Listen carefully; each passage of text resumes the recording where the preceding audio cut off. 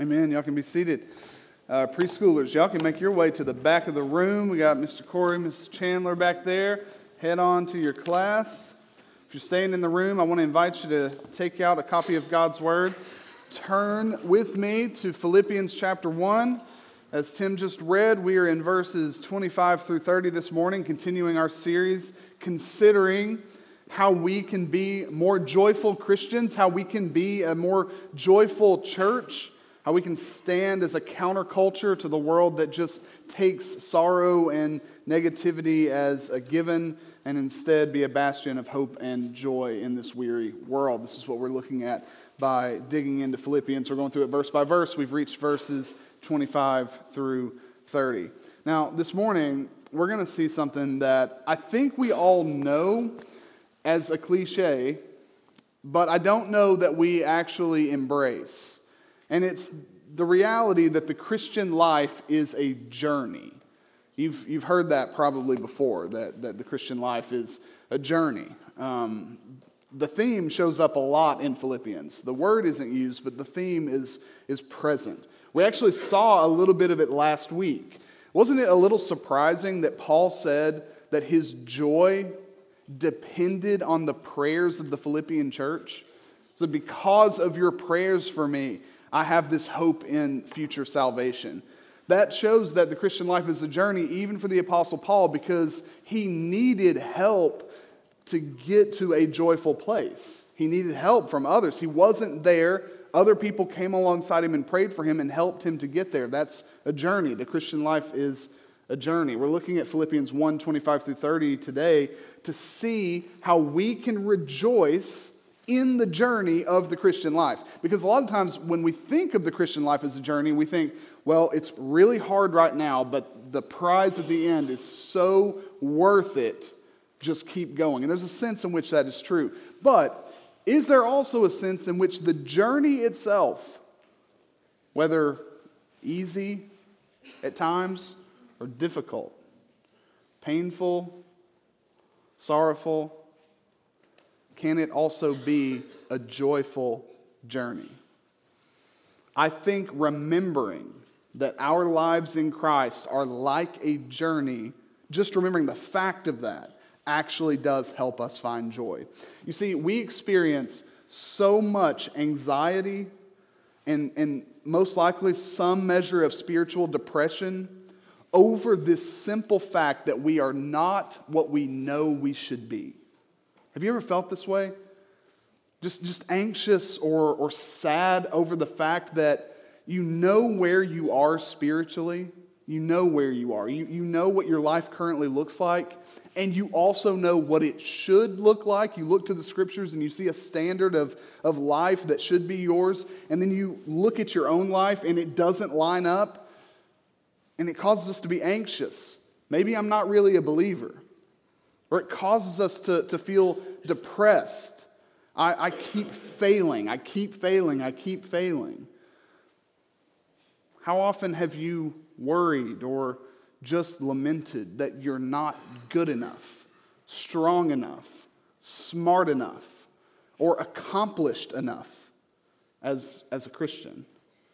When you think about your life in Christ, do you think that you are following Jesus as you should? And for most of us, the answer is a resounding no. What do we do with that answer? I'm not saying that we should change the answer, that you should say, oh, no, just think more positively about it. And the answer may be no. I'm not following Jesus as I should. And if the answer is no, we need to answer no. The question is, what do we do with that? How do we avoid just falling into a pit of despair? How do we avoid losing an assurance of our own salvation? How can we actually be joyful in the midst of a reality that we are not yet what we should be? The Apostle Paul viewed the Christian life so differently than we tend to, because when we start to think that way, when we start to feel that way, that our current status, our current spiritual state as a believer is just the end-all be-all, and we're momentary Christians, and we forget that the Christian life is a journey, that's when anxiety, depression sets in. Paul viewed the Christian life very differently because he viewed it as a journey. We may not be what we should be right now, but our life in Christ is a journey. We're meant to keep marching forward, even though there will certainly be rivers to cross and mountains to trek. There's joy in this journey because as we make progress, we start to see more and more of Jesus in us. I want you to look at verse 25. Convinced of this. What's he convinced of? Well, last week we talked about it. Paul had this tension in his heart.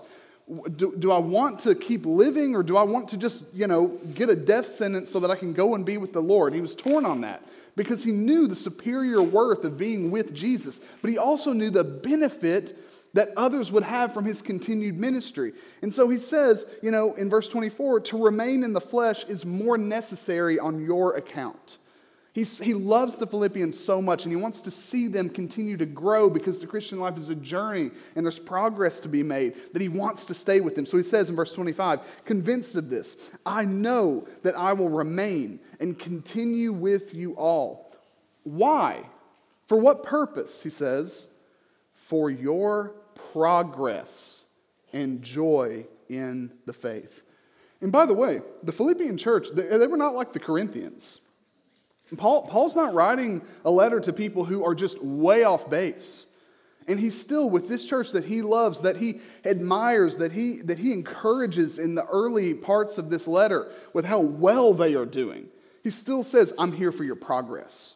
I'm here for your continued growth. And then after that, I'm here for more continued growth. And even more after that, your progress and joy in the faith. That's what I'm here for. That's what's driving me to want to continue living for your sake, even though I know it would be better for me to be in heaven with the Lord. I want to be here because I want to be a part of your progress. Paul took great joy in the journey of the Christian life, and there is much joy to be found there. And I think it's because of two things that he shares in this passage. There are two aspects of the Christian journey that fuel joy in our hearts. The first is the journey's end. The journey's end. And when I use the word end, I mean end in the sense of what is the chief end of man? Purpose, goal.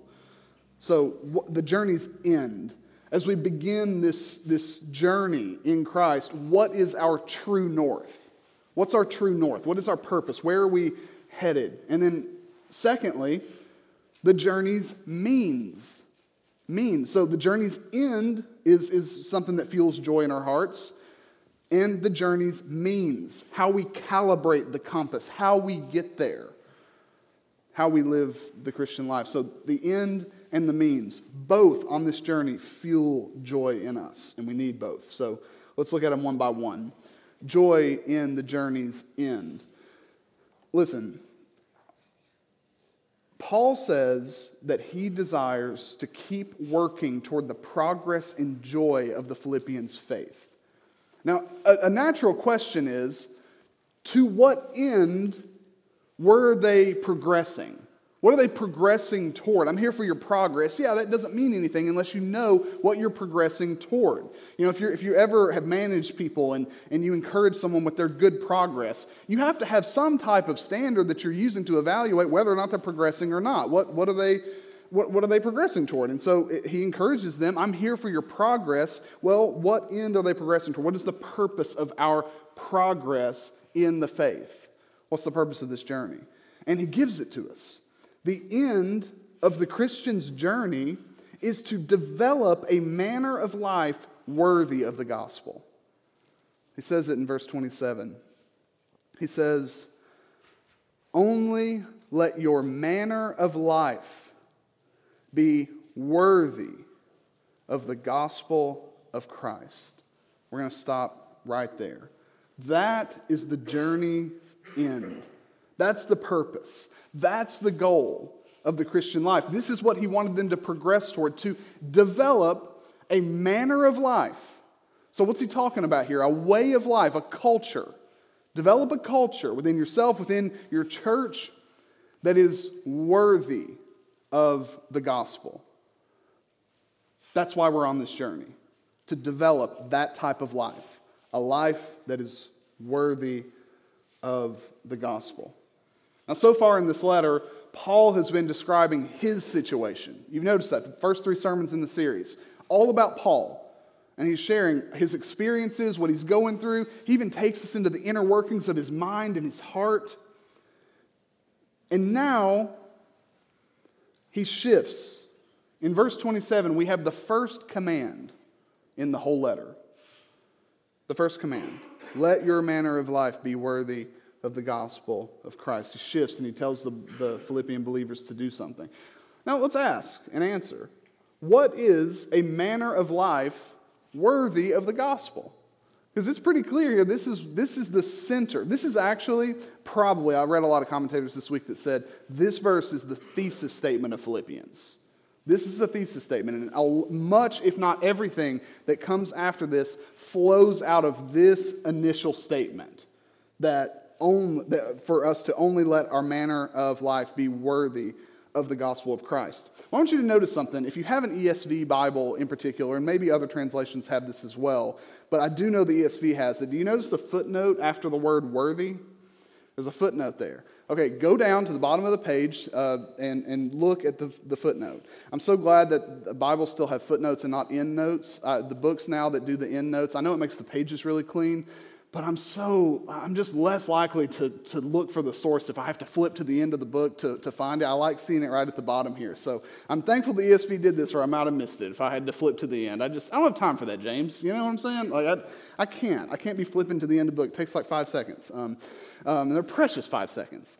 If you look down at the footnote, though, it says Greek. This is what mine says. Greek. Only behave as citizens worthy. Now what this means is this is the literal translation of the Greek. This is what it actually is communicating. Because there's a Greek word that's used that's more of a political word. It has the roots of the word from which we get our word city. And so he's essentially saying only behave as citizens worthy. And actually, if you take the original word order into consideration, you could translate this verse or this part of the verse like this. Only worthy of the gospel of Christ live as citizens. That's the order that it does. Because if you're unfamiliar, when we take something from Greek or any other language, from Greek especially to English, the word order changes because if we kept it in the original word order, it wouldn't make sense in English. But the word order in Greek is really important. So it says, only worthy of the gospel of Christ live as citizens. Now the theme of citizenship is going to come up again later in chapter 3. But right here, this language of citizenship helps us understand what a manner of life worthy of the gospel really means. You see, Paul is intentionally using citizenship language because he knows his original audience so well. He knows them. This is what's so beautiful about these letters. Was the letter of Philippians written for you and me? Was it? Oh, don't trip yourself out. Yes, it was. It was written for all Christians for all time. It was. But don't you just love that a letter that's being written, that's gonna pass down through the generations, that's inspired of the Holy Spirit, was actually specifically written to a local church? And Paul knew them so well. He has a pastor's touch here. He knew them so well that he even chooses, in explaining a truth, he chooses this language. It was important to them because Philippi held the special status of a Roman colony. And that meant that the people of Philippi, if you were a citizen of Philippi, you were also a citizen of Rome, which in that day was a big deal, a huge deal to have the status and protection and benefits of being a Roman citizen. Philippi was also a city that had a large military presence. So Roman military members were in and out of Philippi a lot. And Roman citizenship was a cause for much pride among the people of Philippi. And so notice what Paul's doing here right at the beginning. He is challenging his dear beloved friends in Philippi to remember that they had a different, more ultimate citizenship under a different, more ultimate king. And that's what he wants them to get right at the beginning. And this is what Gordon Fee, he's a Bible scholar, he says about this. He said, Paul now uses the verb metaphorically, not meaning live as citizens of Rome, although that's not irrelevant, but rather live in the Roman colony of Philippi as worthy citizens of your heavenly homeland. You see, doesn't it start to clarify a little bit? A manner worthy of the gospel. Citizenship. You're a citizen of heaven. Live in Tupelo. Live in your neighborhood. Live in your workplace as a worthy citizen of heaven itself. Gordon Fee, he goes on to say this. As Philippi was a colony of Rome in Macedonia, I love this so much. Check this out. So the church was a colony of heaven in Philippi, whose members were to live as its citizens in Philippi.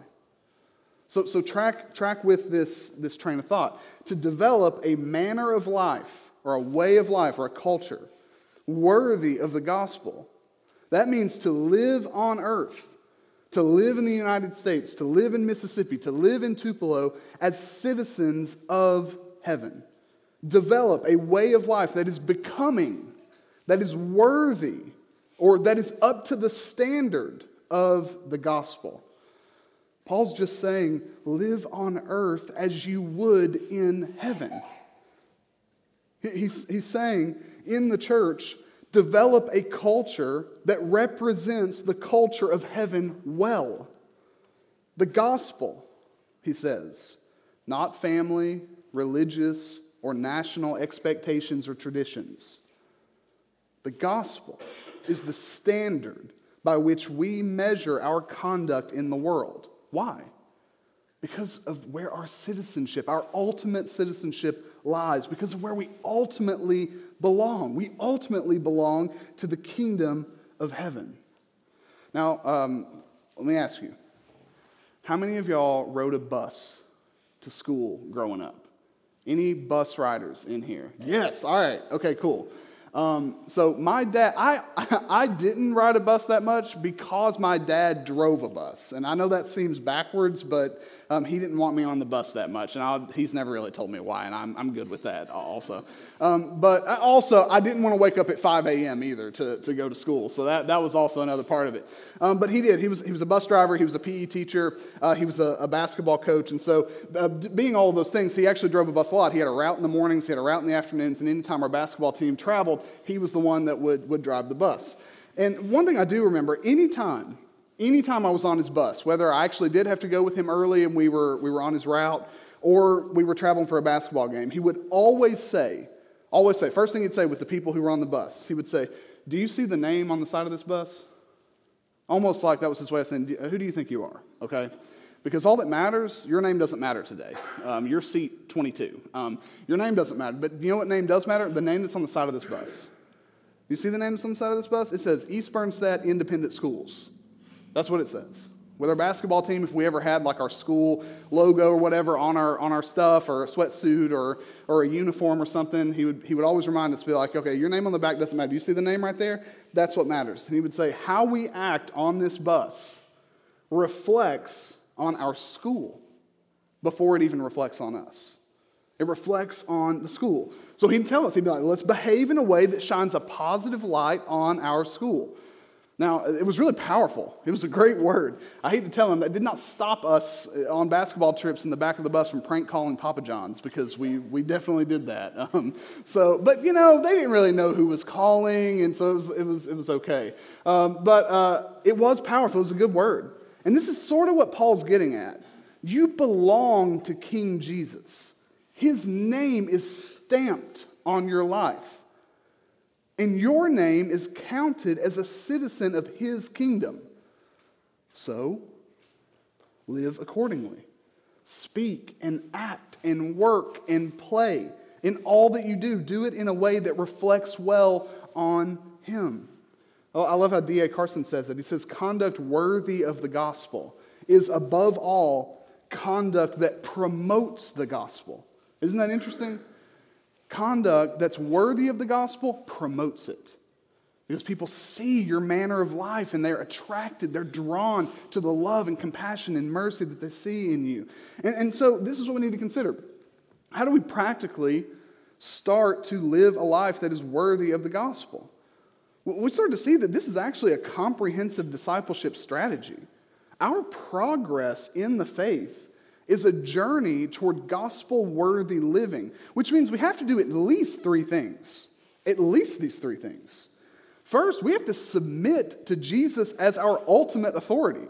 He's the ultimate authority. That's what he's telling the Philippians here. He's not telling them to revolt against Nero and the Roman authorities. That's not what he's telling them to do. He's not saying count your Roman citizenship as rubbish. That's not what it is. He utilized his own Roman citizenship to his benefit. Paul did at times. That's not what he's saying. He's saying Jesus is your ultimate Lord, not Caesar. Jesus is the ultimate king. Your citizenship is important in Rome, but it's not ultimate. Your citizenship in heaven is what's ultimate. So what should be driving your conduct? What should be driving the way that you think about things, the way that you make decisions as a family? It shouldn't be anything ultimately other than the gospel of Jesus Christ. So first, we have to submit to the authority of Jesus. He's our king. We call this in our church gospel doctrine. We need it. We need the doctrine of the gospel as our standard for what we believe and how we think about things that are happening in the world. We have to obey the word of God. This is how we progress in the faith. The second thing we absolutely have to do, we have to align our lifestyle. We have to align our behaviors. We have to align our thoughts. We have to align our words with King Jesus, with his heart. We have to. We have to align our lives with his love and his grace and his mercy and his compassion. And what do we call that here in our church? We call it a gospel culture. When we when we love each other, when we're merciful with each other, when we forgive each other, when we confess sins, when we serve each other, when we gather up and we pray over each other, and we spend time interceding for each other, even at home, that reflects the culture of heaven on earth. And because it reflects the heart of Jesus. So if we're going to progress in the faith, if we're going to progress and have a manner of life that is worthy of the gospel, we have to align our character with the character of Jesus. We have to align our words, our thoughts, our actions with his. And then finally, one more thing we absolutely have to do, we have to spread the fame of King Jesus. So we have to submit to him, we have to live like him, and we have to spread his fame. We do this through evangelism. We do it through supporting missionaries. You may want to do it this summer by going on the trip to New Jersey that Brandon talked about earlier. But we promote the gospel in our lives. Here at Trice, we call it gospel mission.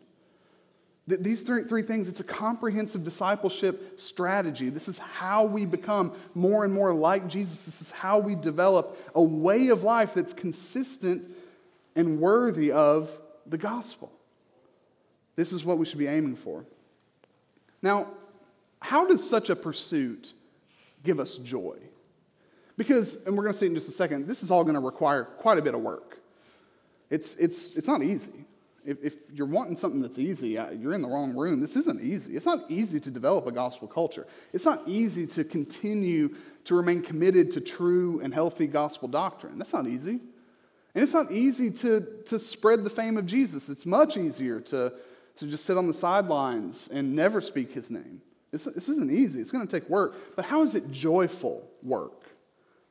Well, just imagine, if your default in life, your default responses, your default thoughts, your default reactions, if all of that was calibrated to the authority, heart, and glory of Jesus.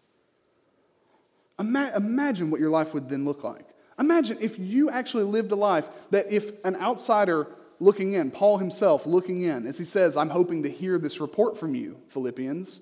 If he was looking in on your life, he's able to say, yep, that's up to snuff. Yep, that life right there, good job. Keep progressing. As a manager checking in, if he was able to say, oh, you're doing exactly what you need to do. And his standard for evaluating that was the gospel itself. Imagine what your life would be like if that was true of you. How much more joyful it would be. I mean, if you became a walking promotion of heaven's culture and heaven's king through the way that you spoke to others and treated others, the way you responded to stressful situations, a manner of life worthy of the gospel is a way of life that is just more joyful than the other things out there that are promising you happiness. It's just better. The life of love, grace, mercy, compassion, truth, and righteousness is a happier life than a life of judgment, harshness, falsehood, apathy, and sin. But more than that, there is so much joy. And I take deep comfort in this. Every time my conscience works against me and guilt starts to set in about the fact that I'm not what I should be, I'm not where I should be, what's wrong with me? Every time that sits in, I'm so comforted by this truth. There's so much joy in knowing that no matter where you are in this journey, God Himself will see to it that this place you're currently in is not where you'll end up. You will continue to progress in the faith. And this spiritual progression doesn't depend on the strength of your faith or the depths of your knowledge. Every single one of us can reach the purpose of the Christian journey. Every single one of us can develop a way of life that meets the gospel standard. And this journey, it is a marathon. Do not count yourself out if right now you're not following Jesus as you should. Don't do it. God doesn't count you out. Do not count yourself out. This journey is a marathon, and we're not all in the same place in this race. We're in different places. And by the way, some of us are going to finish this marathon in strides. And we admire those Christians, right? We admire them. They're just stride after stride after stride of deep faith in the Lord all the way until they finish their race. But you know what some of us are going to do? And stop thinking that you're a failure if this is true of you. Some of us are going to crawl across the finish line. We're going to be beaten down and we're going to be exhausted and we're going to be just inching our way to the end. Just inch by inch. Not even step by step. Crawling our way. But that's not where our confidence is. And whether we're strong and we have big strides at the end or we're weak and we're crawling in our pursuit of Jesus.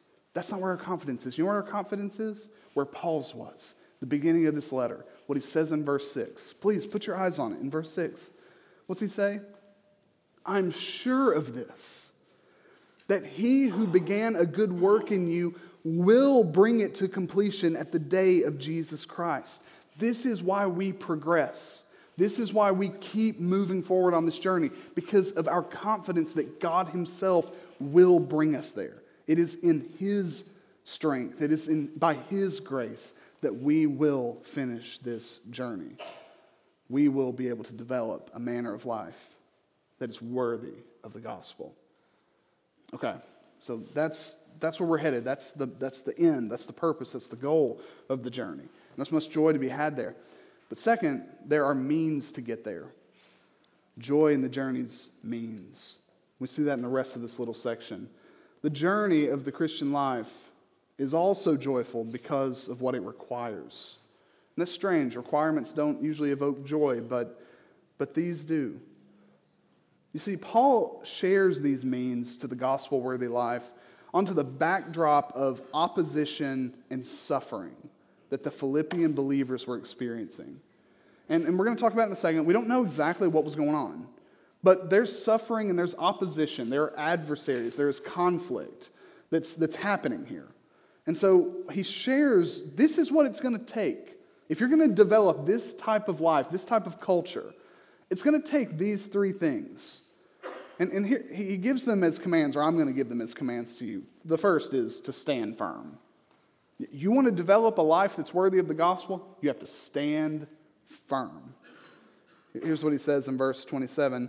Only let your manner of life be worthy of the gospel of Christ, so that whether I come and see you or am absent, I may hear of you that you are standing firm in one spirit.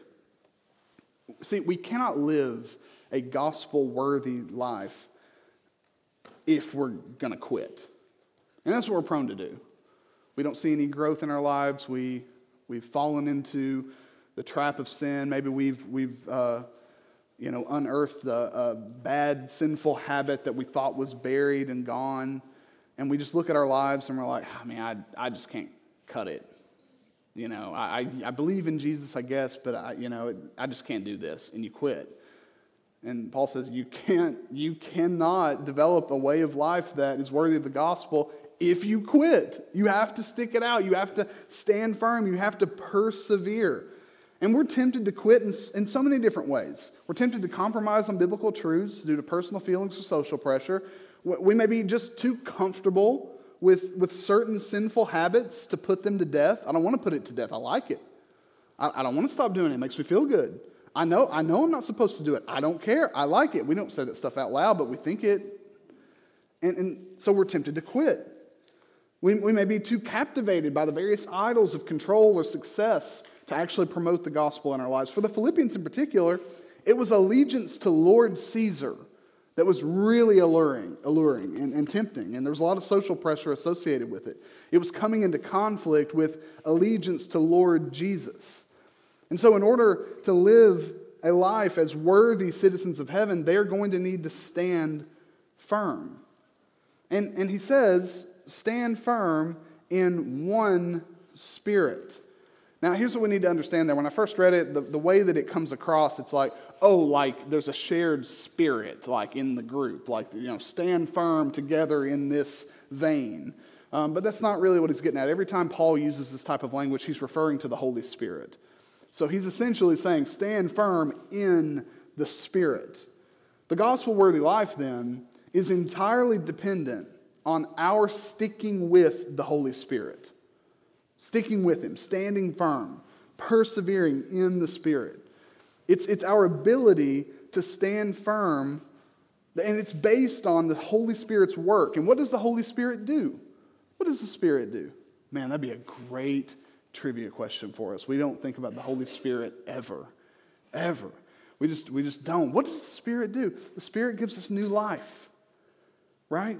The Spirit comes and dwells within us.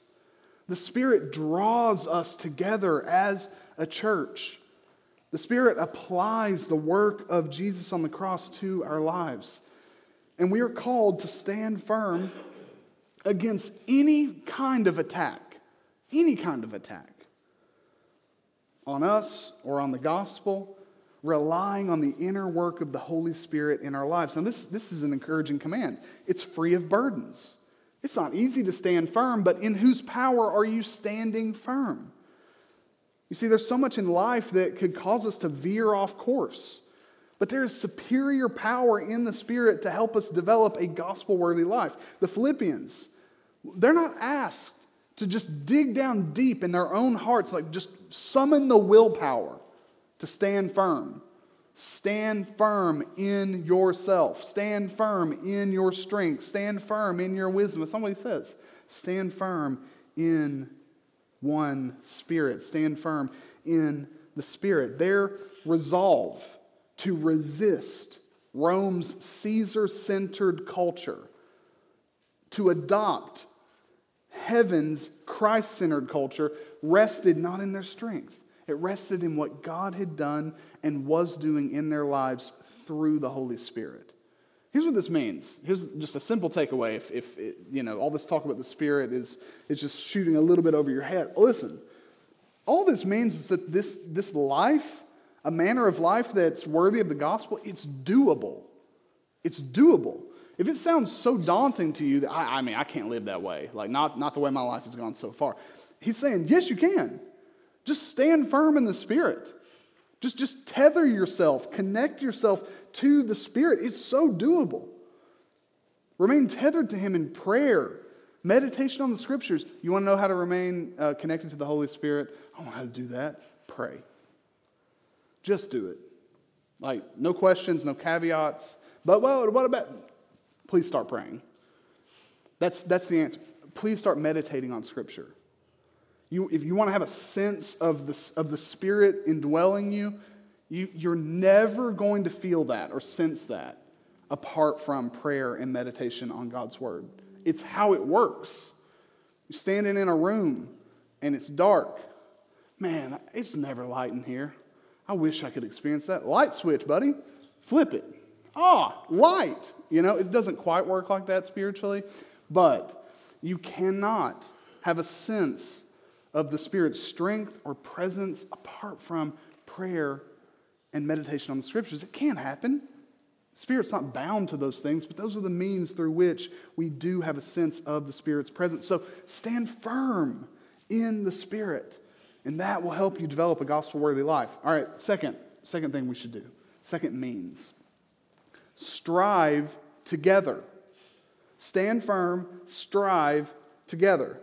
So he says here in verse 27, standing firm in one spirit. Then he says at the end of it, with one mind, striving side by side for the faith of the gospel.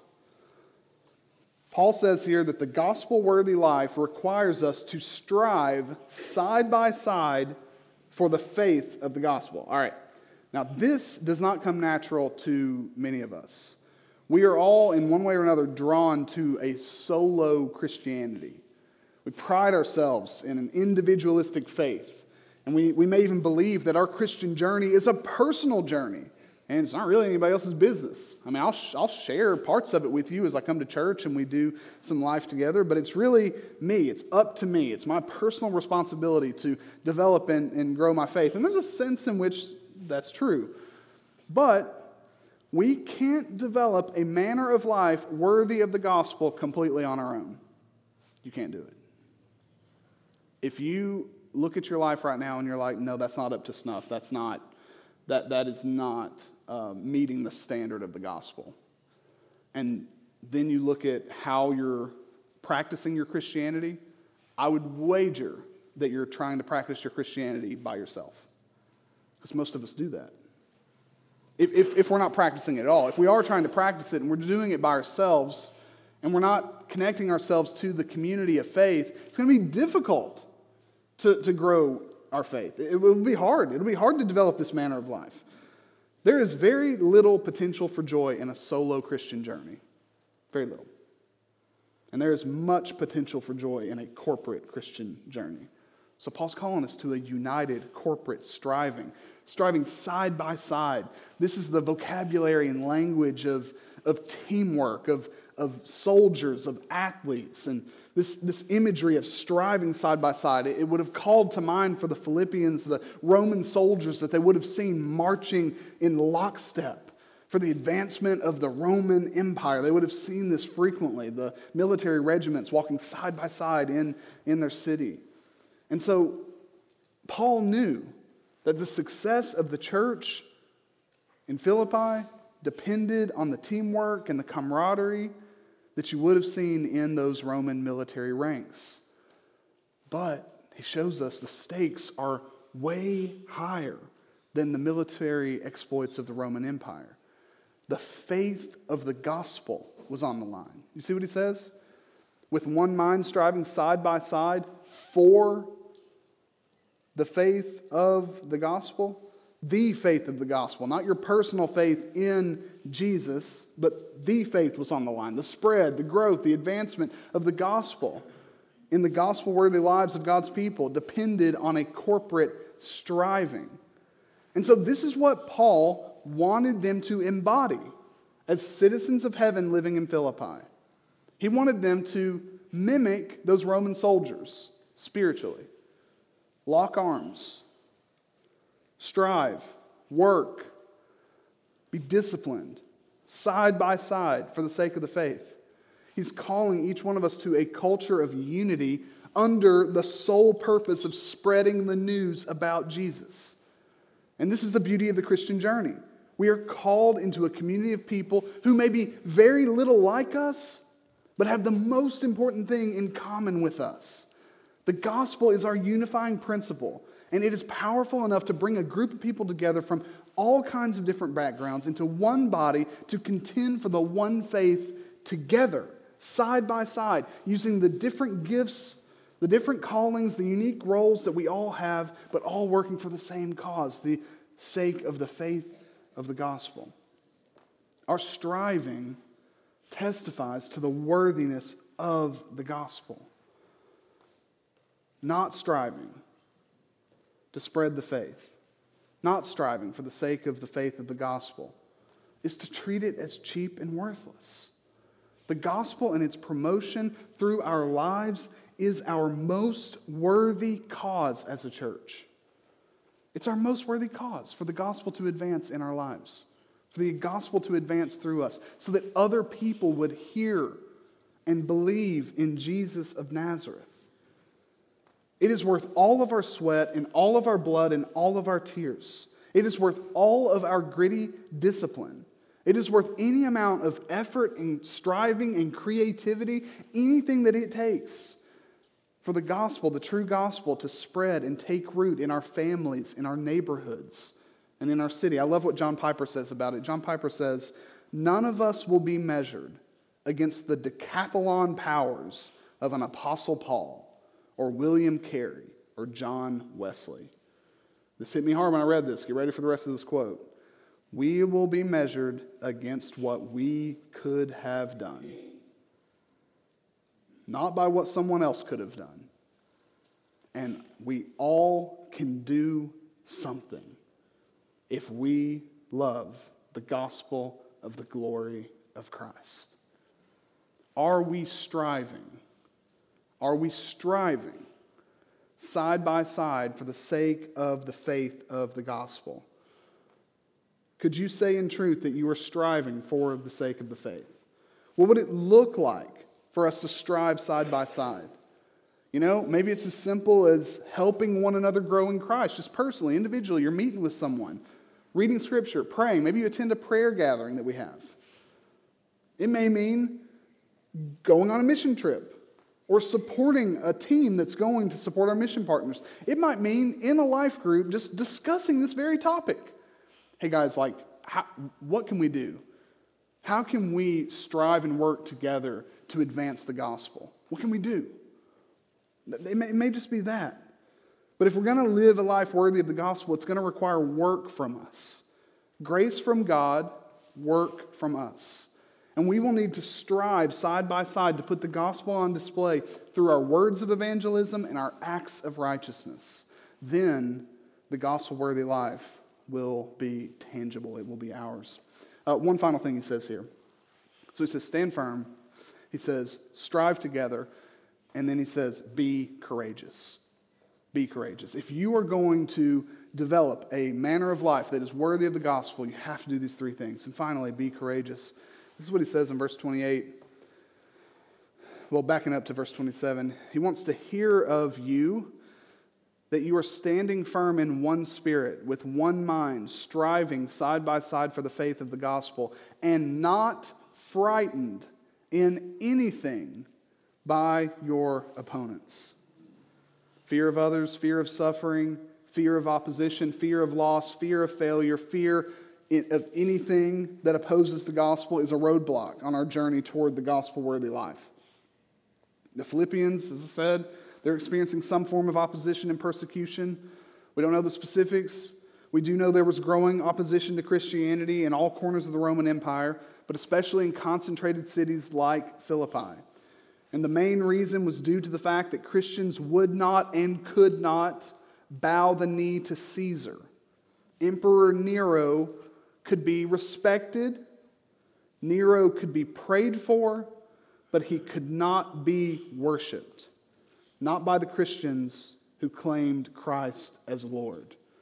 So the Philippians had reason to be afraid. They were coming into tension with the authorities of Rome. They were coming into tension with their friends, with their employers. There was much to lose. How could they not be afraid? When we live with courage in the face of opposition of any kind, whether persecution or even just your garden variety temptation, we actually put two realities on full display. And this is how Paul answers that question. How can we not be afraid when so many scary things are out there? How can we not be afraid? Well, because suffering has two effects. Here's what I want to show you in closing here. Our courage is a sign, and our suffering is a gift.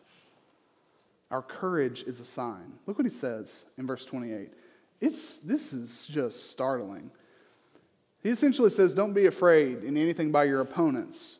Why? It's a clear sign to them of their destruction. And it's a clear sign to you of your salvation, and that from God. For it has been granted to you that for the sake of Christ, you should not only believe in him, but also suffer for his sake. First, our courage is a sign. Paul says that this is a clear sign. What is? Your fearlessness, not being frightened, your courage. It is a sign to those who would do you harm of their coming destruction and your coming salvation. D.A. Carson explains it like this. Your changing character, your united stand in defense of the gospel, your ability to withstand with meekness and without fear the opposition that you must endure constitutes a sign. That sign speaks volumes both to the outside world and the Christian community. It is a sign of judgment against the world that is mounting the opposition. It is a sign of assurance that these believers really are the people of God and will be saved on the last day. Our courage in the face of opposition of any kind signals our salvation, because when you don't fear even the worst form of persecution imaginable, what you're really saying is that your confidence is in God. Only those resting in the sovereign goodness and grace and salvation of God can be courageous in the face of temptation, hardships, and even death itself. And that's where we see that not only faith, but even suffering is a gift. It has been granted to you that you would believe in Jesus. It has been granted to you that you would suffer for his sake. One author put it this way: faith and persecution are often a package gift. When the flame of faith shines in a dark place, the darkness will try to douse that faith and snuff it out. But God writes a persecution story for his church so that mankind will be pointed back to the greatest story, the death and resurrection of Christ. See, this is especially true in places where religious freedom isn't a reality, but it's also true for us. Suffering itself is hijacked by the grace of God to bring us joy and to bring him glory. Anytime we suffer, and anytime the church faces opposition or persecution, the story of the gospel is put on display again and again. So I want to encourage you this morning to stand firm, to strive together, and to be courageous, all in pursuit of a manner of life that is worthy of the gospel. Be citizens of heaven right where you are. And remember that wherever you are in the journey, there is progress to be made and joy to be had in Jesus.